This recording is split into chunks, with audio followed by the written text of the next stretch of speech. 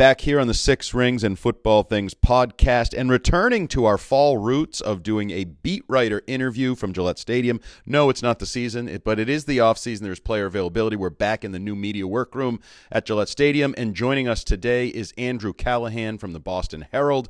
Andrew, welcome, and right out the gates, I'm just going to say it. How'd you like the draft? I like the draft. I thought it was solid. I thought it was relatively normal. I was higher on the draft, and I think consensus, give it the hard B, maybe even closer to B plus and B minus. So all things considered, and maybe this was just you touched the stove once last year with Tyquan Thornton and Cole Strange, and you pull back and you're not going back there again. I think they handled their business well. So one of the, of course, WEEI is a talk radio station, so we slum it in talk radio topics from time to time, including Fitzy and I here on the Six Rings podcast. This idea that because you trade down and get a player that you somehow value said player less, do you buy into that? Because I am one who, coming into the draft, I thought Christian Gonzalez was the perfect pick. I would have traded up probably into the top 8 to get him. I may have been upset at the time, but they traded down, added an asset, and still got, in my opinion, the best player at the position where they had the biggest need. Do you believe they valued Christian Gonzalez appropriately? I think so, and I will say two things. One, if you're looking to complain about the Christian Gonzalez pick for everything that we knew about him pre-draft, everything we know about the Patriots' needs and how those align, you were just looking to be upset at the pick. This is a consensus top 10 player. This was a guy who was arguably number one in his position. And the second thing I would say is this, and we may or may not believe the Patriots on this, but we asked Matt Groh about that trade back from 14.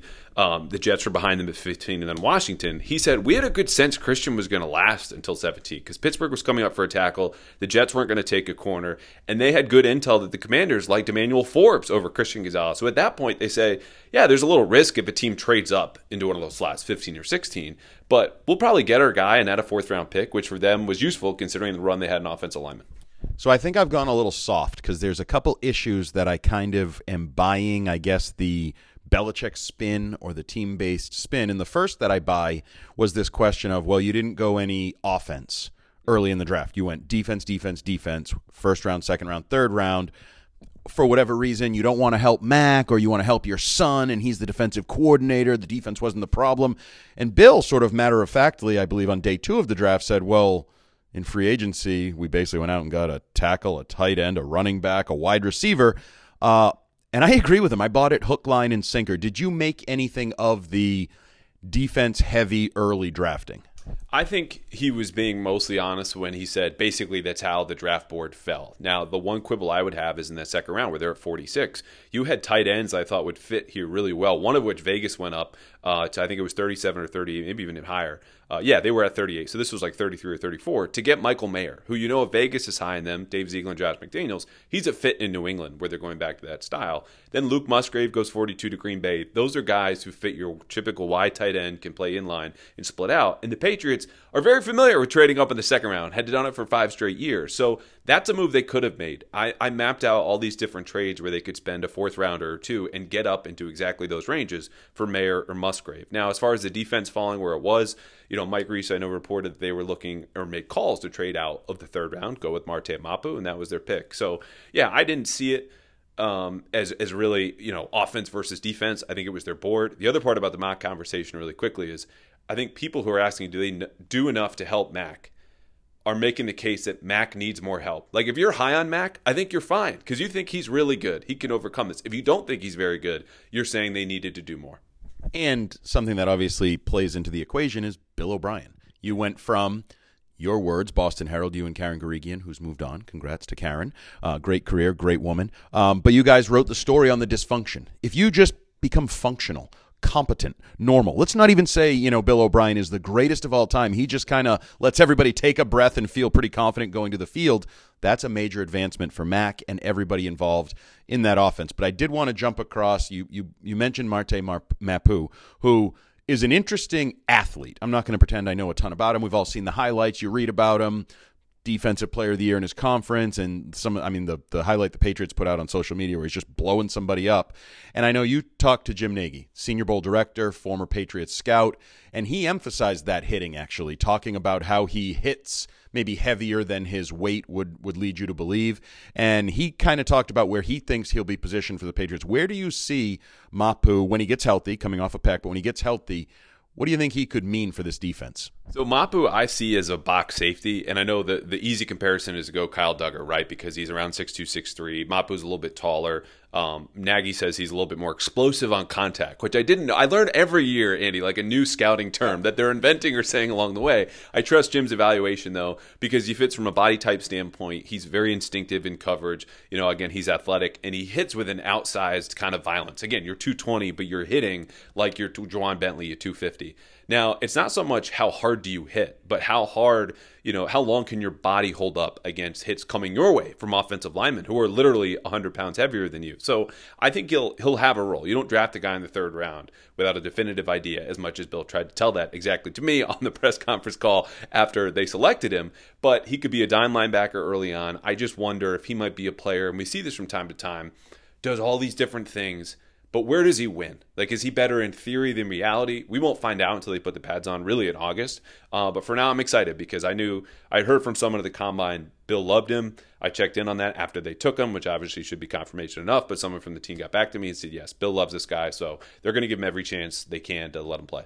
And I feel like he's the type of player, whether it's Duggar or Adrian Phillips, Jabril Peppers, talking about a guy who probably hits a little heavier than his weight. And what that brought to the defense. But I feel like this goes back almost decades where Bill, whether you call it the big nickel with anybody from I'm drawing a blank on some of the names. Tank Williams, for example, they brought in. And there's been these various guys, or even to some degree the Cam McGrones of the world, where it's like, are they going to get lighter and more athletic at linebacker? And I know we've had these conversations with Gerard Mayo in recent years because Mayo, Bentley, Mike Vrabel, like they've just been a big linebacker team for basically 2 decades. So you don't necessarily think this is the guy I fell in love with in the Super Bowl against the Falcons, Deion Jones, like smaller, faster, run-around linebackers. You don't necessarily see Mapu as a every down linebacker or a early down linebacker. So Nagy does, but the way the Patriots use their linebackers to really plug those A-gaps against the run, a Bentley, a Jelani Tavai, like I don't think he can hold up doing that. Again, if it's more specialized, if he's playing like, the overhang defender, so you're kind of in that hybrid nickel spot where, again, you see Kyle Duggar, who's sometimes in the box and doing those things, but it's not consistent down after down. So with the Patriots, look, they ran it back at linebacker, re-signed everyone, including Mack Wilson, who's only 230, but he's 6'1", so it's a little more compact and dense body type. Mapu, I think, is someone that will fit in where Phillips does, Peppers does, Duggar does, where you see them spinning back on occasion as a single high safety, or he's playing kind of some cloud coverage. So again, it's more safety to me in terms of the responsibilities. Whatever your label is, you could probably get away with linebacker or safety, but I think that's the role that they've carved out for years. John Lynch, another one before he retired. Yep. Patriots great, John Lynch. Yes, I think that's. What's more important is the assignments, and those assignments will be more the box safety stuff. So the other thing that I have found really interesting in reactions to the draft is this angst about day 3 picks used on specialists, special teamers. And first of all, I feel like if you get really worked up about day 3 picks, you might want to get a girlfriend, get a hobby, do something to lighten the load in your life. The stress is getting to you. But I also look at it from I keep saying it like this. We've bitched about special teams for 2 years. They don't have a punter. Corliss Waitman, sorry, don't mean to be disrespectful, but I'm not presuming you're just the guy. And Nick Folk isn't getting any younger. It looked like he got a little worn down last year when he had to take a bigger load.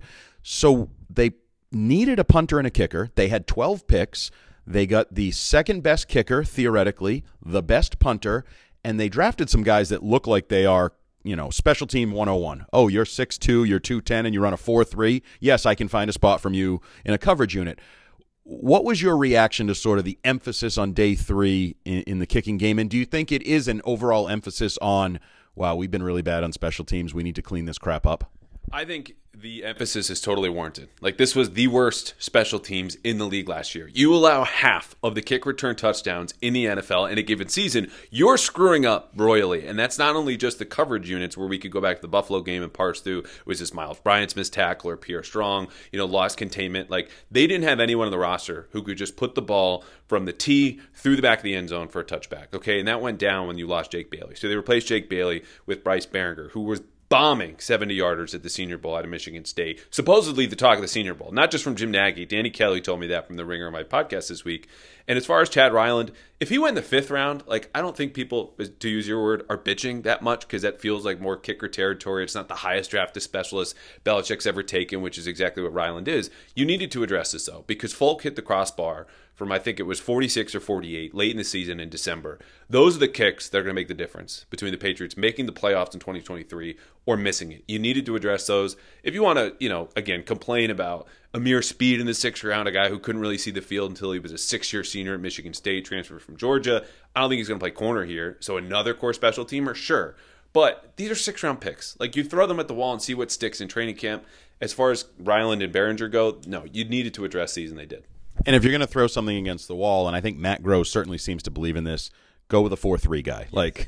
If you want fast players, you got to draft fast players, says Matt Gross. Guy whose name is literally Speed. Yeah. Right. So you just brought it up. You said if they're going to make the playoffs. So that's where I wanted to go. Just sort of, we're kind of in the late stages of roster building. For the most part, these are your 90-man roster. Like, this is what you're going to start to work with, build around. Bill O'Brien. What is your and I guess I'll share with you mine, and then you can lead into yours. So I think they are a more competitive roster. I think they're a more competitive team. I think they are going to be a better football team next year, and I think they could finish 4th in the AFC East. Like, I think all of that can be true. Just because you're better doesn't mean you move up the standings or make the playoffs. How do you feel about what this team has done to fix what were problems from a year ago, maybe accentuate strengths, whatever? Where do you feel like they are in? It's still early. I know, Bill, we're not going to play a game till September, but how do you feel about what they've done with this team? So the framework I've started to use when you look ahead for prognosticating is the over-under totals from Vegas. Because if you're looking at strength of schedule, you need to see what your opponents are currently projected for. The Patriots, for what it's worth, are 7.5. I feel much better saying the over on 7.5. Not that I'm putting any money on that. I'm not. Nothing NFL related. I wouldn't. FanDuel sponsors my podcast. I don't bet football. But do they make the playoffs or not? I mean, then you get into the conversation of injuries, and it sounds like a cop-out, but you look at Miami, it's a very top-heavy roster. Like, they're getting Jalen Ramsey, not the twilight of his career, but certainly the back nine. Made that big deal for Bradley Chubb, not a huge impact guy. You need all of them to come through and come through big. If Tua has another concussion, God forbid, that sends their season, into the tank, I think, because they were a team that were just like the Patriots at the end of last year and wouldn't have made the playoffs had the Patriots not lost. The bottom line, though, I think is the truest story will be they'll bring an appreciably better football team. They'll have plugged a lot of holes, right tackle, special teams, some coverage linebacker stuff, which they did in the offseason. But you won't necessarily see it in the record. They could be 8-9 again. I think they'll be 9-8, one of the two. It just won't be reflected. This won't see a big 3-4 win jump like you did 2020 to 2021. It's just because of the schedule, which is the hardest in the league by those over-under win totals. There's only so much you can overcome. But the story of the playoffs, I think, comes down to things outside of their control. It could be offensive line issues with the Jets, Tua's health, maybe the Bills fall apart, who knows. But they've got enough. They've got more. This could be their most competitive roster, I think, since 2019. So I have this very unscientific theory that you can sort of look at a team and base some of what they're doing based around how excited fans are to buy a jersey, whose jerseys they're buying. And this is a team like last year, I think that was an area where it's like, I already bought a Mac. I don't feel great about the Mac. Maybe I get a Judon. In terms of new players, Christian Gonzalez, Keon White, or Mike Gesicki, James Robb, who do you think some of the impact newcomers are going to be, and are any of them worthy of future jersey purchases? So it's funny because this brings me back to a year ago, right? Just after the draft, everyone's going, what the hell was that? But then the guy at the top, Cole Strange, wears 69. So those 69 Strange jerseys, or Strange 69, were flying off the shelves. But after him, I think you'd like to lean Juju Smith-Schuster. I just have trouble for the Patriots where I think it was, 6 with Jacoby Myers and half dozen with Juju. He's a little bit better after the catch, but you're buying high. And his best seasons have come when he's across from an all-pro. It's not a knock on him that he played with Antonio Brown and then Travis Kelce last year in Kansas City. You just don't know where you're going to get when he's the quote-unquote number one guy. So I think they'll have a better system to set them up as far as impact guys go. Christian Gonzalez at the top of my list. I don't know if he starts week 1. They might feel comfortable with Jonathan Jones and Jack Jones, but he'll be there at some point in the season. I'm lower on Gesicki.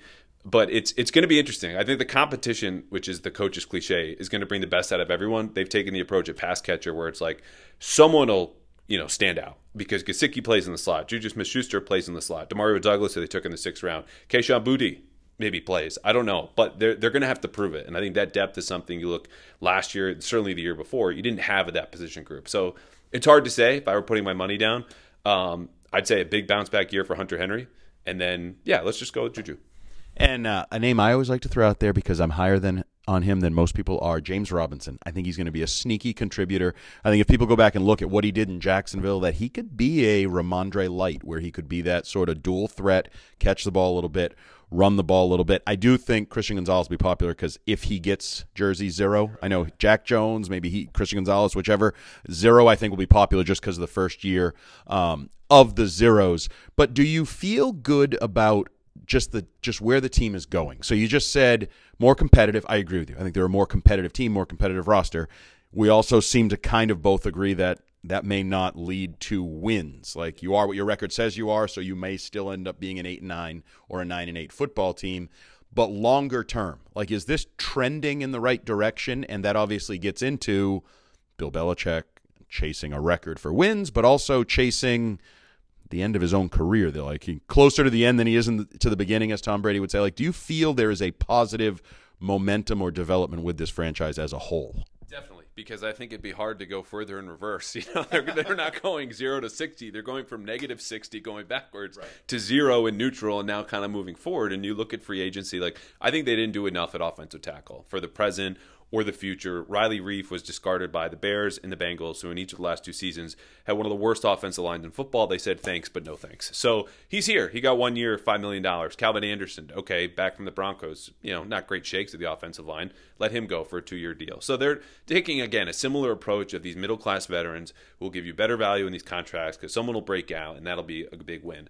The blue chip talent, though, is still a big issue. And I've asked other people, who work for teams around the league about what do you make of this roster? Yeah, it's better, but who are we scared of if I'm an offensive coordinator or defensive coordinator the night before a game? And you just don't have that. Devin McCourty said it on Quick Slants, I think, yesterday, 2 days ago. So that's something they still need to overcome. The progress is being made. It's just how fast is it? Because the clock that's ticking, if you believe in Mac, and I think we're going to get the best out of Mac Jones this season, is his rookie contract. And it's a point that's been beaten into the ground, but it holds true. The next 2 years are really the window here, unless they want to trade out a quarterback. But then the question is, what are your other options? Because no one's really given away a top 15 quarterback for pennies on the dollar. And that's what you're looking at if you want to make it an appreciable upgrade. There's progress here. They're in the right direction. I just think it's going to be slower ultimately than people want, unless, of course, things break their way. Because last year, there was no breaking free from the chains of Matt Patricia and Joe Judge running your offense. He is Andrew Callahan of not only the Boston Herald and the definitive breakdown with Karen Guregian of the dysfunction of the 2022 Patriots, but also the Pat's Interference podcast. So not only should you be a listener to Six Rings and Football Things, but you should be a subscriber and listener to Pat's Interference. I know you've heard Fitzy there. I think you may hear some other people that are familiar there. Next week. Yeah. I look forward to making my Pat's Interference debut. For Andrew Callahan, Andy Hart, Six Rings and Football Things, out.